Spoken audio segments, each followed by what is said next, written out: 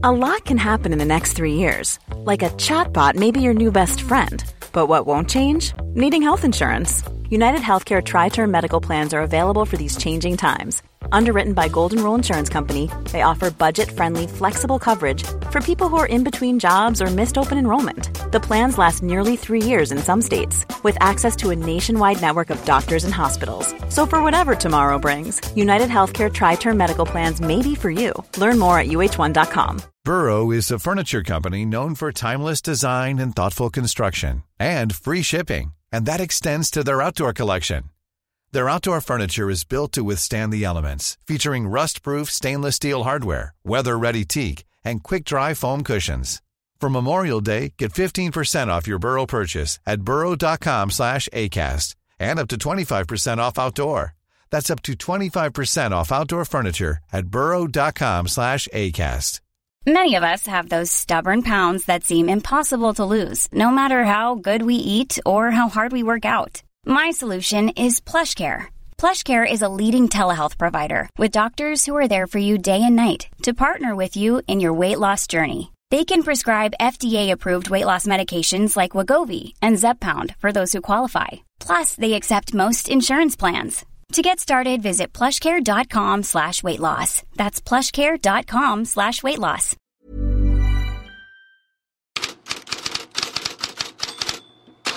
God morgon Fredrik Pavlidis. Vad händer egentligen med Arsenal och den svenska Spotify-ägaren Ek? Det är ganska mycket idag också om Daniel Ek och hans polare då, Arsenal-legendarerna Thierry Henry, Dennis Bergkamp och Patrick Vieira och det tilltänkta budet på Arsenal då. Daily Telegraph, som ju täcker hela sportettan med det här, de skriver att ett formellt bud väntas inom de närmaste 10 dagarna. Och även The Guardian är inne på samma uppgifter, ett bud nästa vecka tror de på. Ganska intressant då med tanke på att de är ganska övertygade om detta. Och vad handlar det om för summor då? Ja, Telegraph skriver om ett bud på 1,8 miljarder pund. Guardian om ungefär 2 miljarder pund. Och det är ungefär vad Forbes, affärstidningen, värderar Arsenal till också 2 miljarder pund. The Sun däremot har också en artikel idag med, som de gör stort exclusive på, och där skriver de ett bud på 2,5 miljarder pund. Enligt The Sun då skulle Stan Kroenke vara beredd att sälja, men detta är ju vad The Athletics tunga namn David Ornstein igår uppgav att nej, han kommer inte vilja sälja. Och så här sa Kaveh Solikol, som ju jobbar på Sky Sports, om situationen kring Daniel Eks bud och Stan Kroenkes inställning. I think for any deal to happen, you have to have a willing buyer and a willing seller.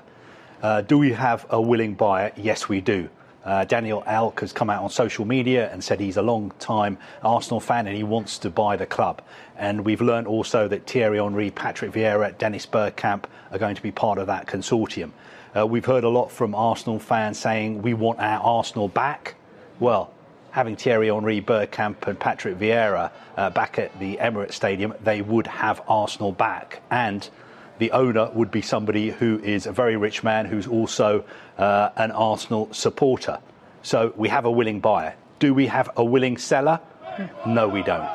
Stan Kroenke has always made it clear that Arsenal is not for sale. I don't think he's ever sold one of his clubs that he's owned. But it has to be said that fan pressure is beginning to be felt at these big six clubs.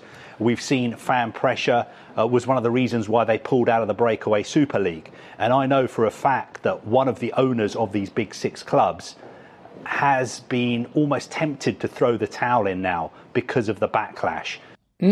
Solkol är övertygad om att han inte vill sälja, samtidigt som man säger att det finns en klubb då enligt hans uppgifter som är beredd att sälja. Men då får vi kanske gissa på att det är en av de andra 6 Super League-klubbarna som det kan handla om, som har hamnat blivit så hårt kritiserade. Gissningsvis någon av de andra röda klädda klubbarna.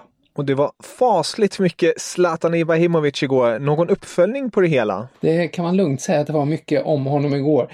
Det var ju mycket om honom så tillvida också att han inte fanns med när Milan spelade. De förlorade ju stort 0-3 mot Lazio och ligger nu risigt till kring Champions League-plats där riskerar att tappa den från att ha varit i ligaledning, och Zlatan som sagt inte med.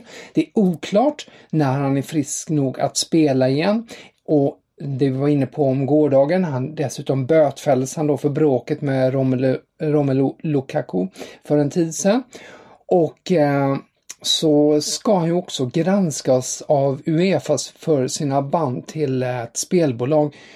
Och där kommer jag då till det jag skulle säga, att det finns en liten uppföljning där. För La Gazzetta dello Sport skriver då: för närvarande verkar hotet om en avstängning lite, men Ibra befinner sig i en storm med EM som står för dörren.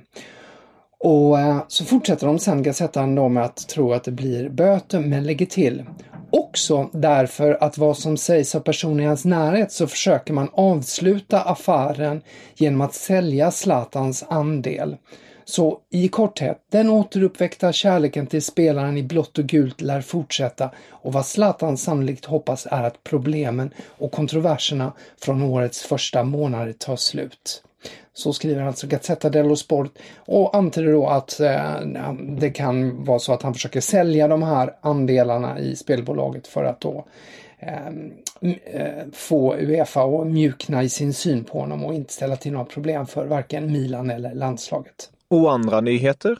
När vi är inne på EM så bör vi nämna att L'Equipe idag uppger att EM-trupperna kommer att utökas från 23 till 26 spelare. Det ska en överväldigande majoritet av UEFAs tävlingskommitté för landslag ha röstat för under måndagen. Och det har ju varit flera förbundskaptener, bland dem Jan Andersson, som har höjt rösten just för en större trupp.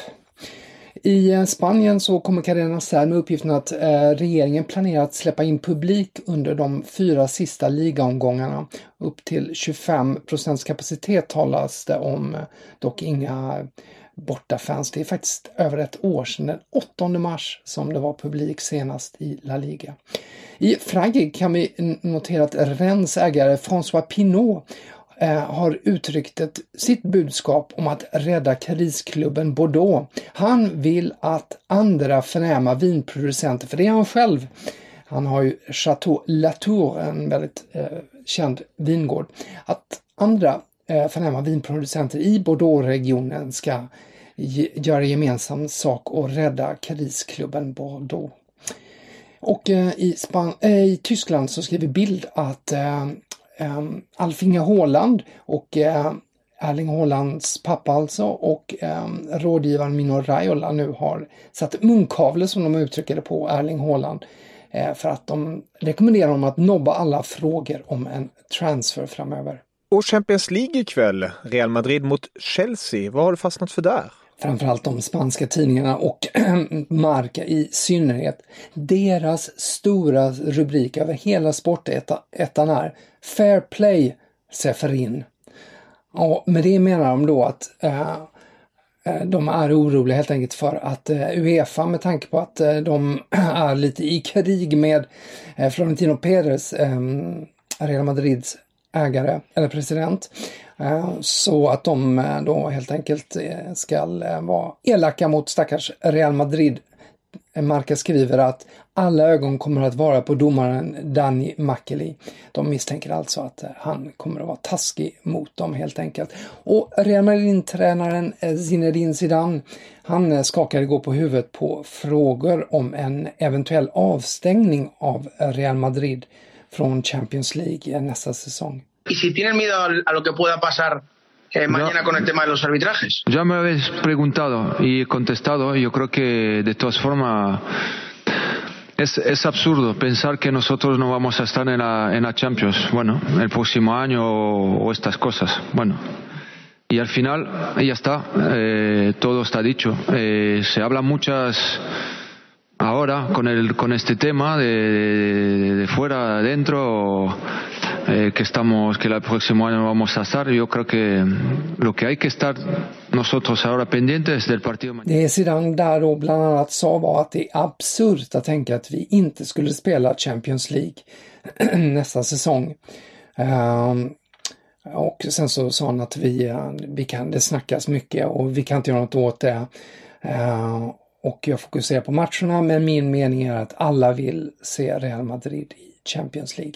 Och slutligen, silly season. Något nytt på den fronten? Ja, vi stannar väl vid tränare och ett ämne vi tog upp ganska mycket igår. Julian Nagelsmann och hans övergång från RB Leipzig till Bayern München. Och den ser ut att vara helt klar nu, eller han är ju överens med Bayern München och övergångssumman då, det talades om 25-30 miljoner euro. Den tycks landa då på 20 miljoner euro enligt samstämmiga tyska uppgifter. En bild är det 15 miljoner euro direkt och ytterligare 5 miljoner euro baserat på vunna titlar då. Oavsett så lär det göra Nagelsmann till världens dyraste tränarvärvning. Tidigare var det ju Chelseas värvning av André Villas-Boas från Porto 2011. Han värvades ju också då för 15 miljoner euro. Och Nagelsmann skriver på för 5 år. Den snabba lösningen borgar också då för att Hansi Flick, nuvarande Bayern-tränaren, kan släppas utan större dispyt och han lär då bli tysk förbundskapten. Och när vi är inne på tränare så bör vi nämna att Daily Telegraph då tar upp just Tottenhams tränarpost där ju Nagelsmann har nämnts tidigare. Nu skriver de att Ajax-tränaren Erik Ten Hag finns bland kandidaterna och att de andra är Ralf Rangnick, Gareth Southgate och Roberto Martinez. Och om ni vill läsa mer om det här går ni självfallet in på Fotbollskanalen och in i Headlines-bloggen. Tusen tack för idag Fredrik, vi hörs imorgon igen.